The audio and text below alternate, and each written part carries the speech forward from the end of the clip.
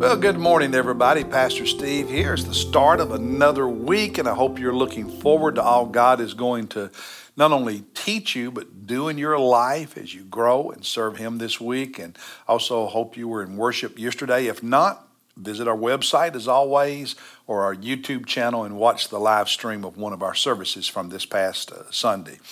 Today, we are continuing our journey through the Gospel of Mark, which is my favorite gospel. We are in chapter 6, and there is a lot in this chapter. In fact, you could say that for all of the chapters in the Gospels, so it's hard to focus on one story, but, we pray for God to speak to us and direct us. And just one teaching note, so to speak, before we get into the devotional thought of what God spoke to me, is about Jesus' family. In chapter 6, in verse 1, Jesus visits with his disciples his hometown, which is Nazareth, where he grew up. And he's teaching in the synagogue. And in verse 2, people are astonished at how he's teaching, at his wisdom and the miracles that they've heard he's performed. But, verse 3, they are talking among themselves and say, "Is not this the carpenter, the son of Mary, and brother of James and Jose and Judas and Simon? Are none his sisters here with us?" And they took offense at him. Now, what I want to focus on is this family, brothers and sisters. Were these biological brothers and sisters in the sense that Mary, Jesus' mother, was their mother?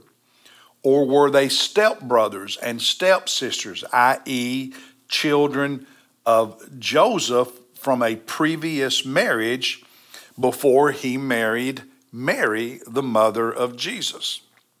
Now, Catholics have always taught that what they call the perpetual virginity of Mary. And they have a lot of reasons for that. And therefore, Mary had no other children.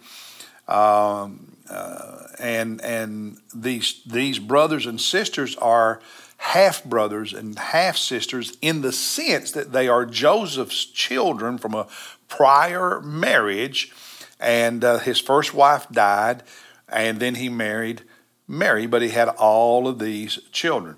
Now, most Protestants, myself included, reject that thinking. I do not believe the Bible anywhere teaches the perpetual virginity of Mary.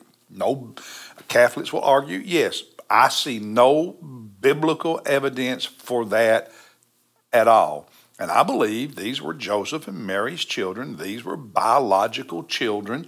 These were brothers of Jesus through Mary.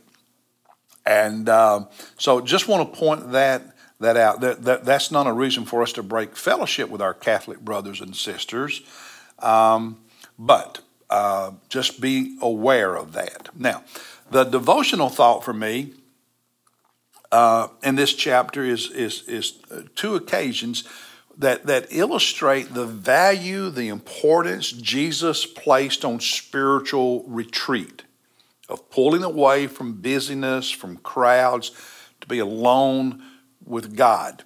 And so later in chapter 6, after he sends the 12 disciples out on a preaching mission, when they come back, they report to Jesus what had been happening. So pick up in verse 30. It says the apostles, that's the 12 disciples, gathered together with Jesus, and they reported to him all they had done and taught. What happened on that preaching mission?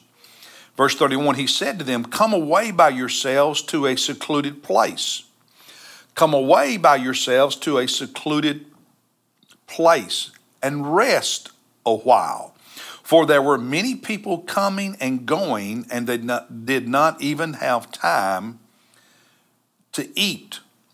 And in verse 32, they went away in the boat to a secluded place by themselves.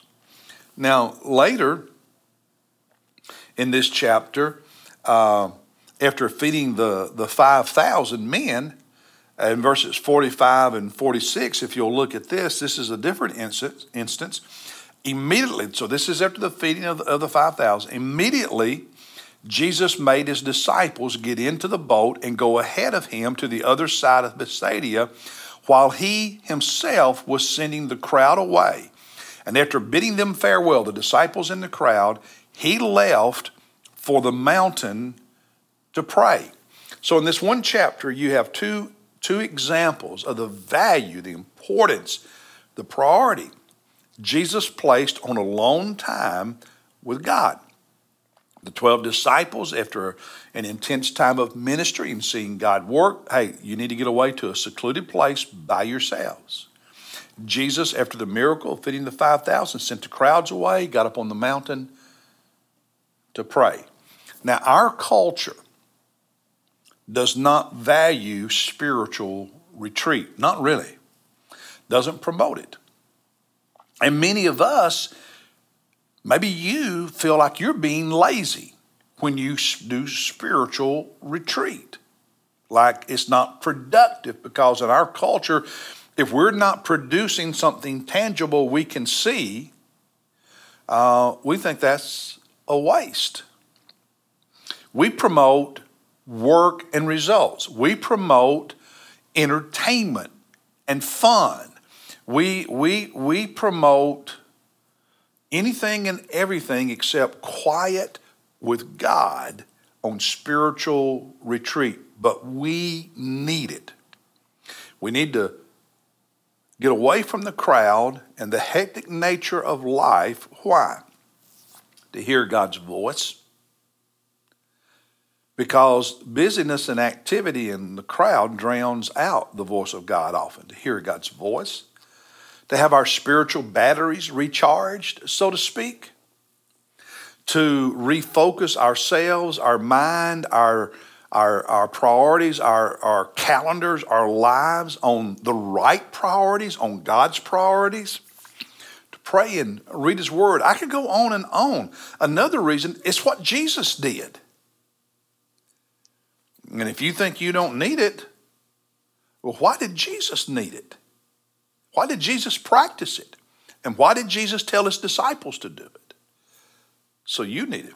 Yes, we need those daily moments, 5, 10, 15 minutes with God.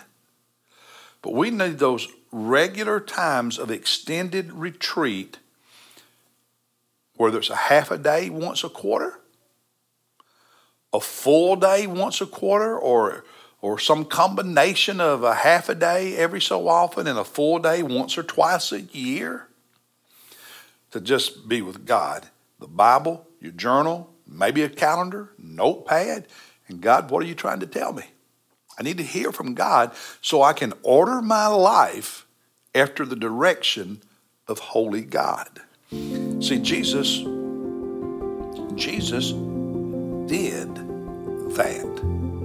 And so you and I need to do that. And I hope you will. God bless you. I'll see you tomorrow as we look at chapter 7.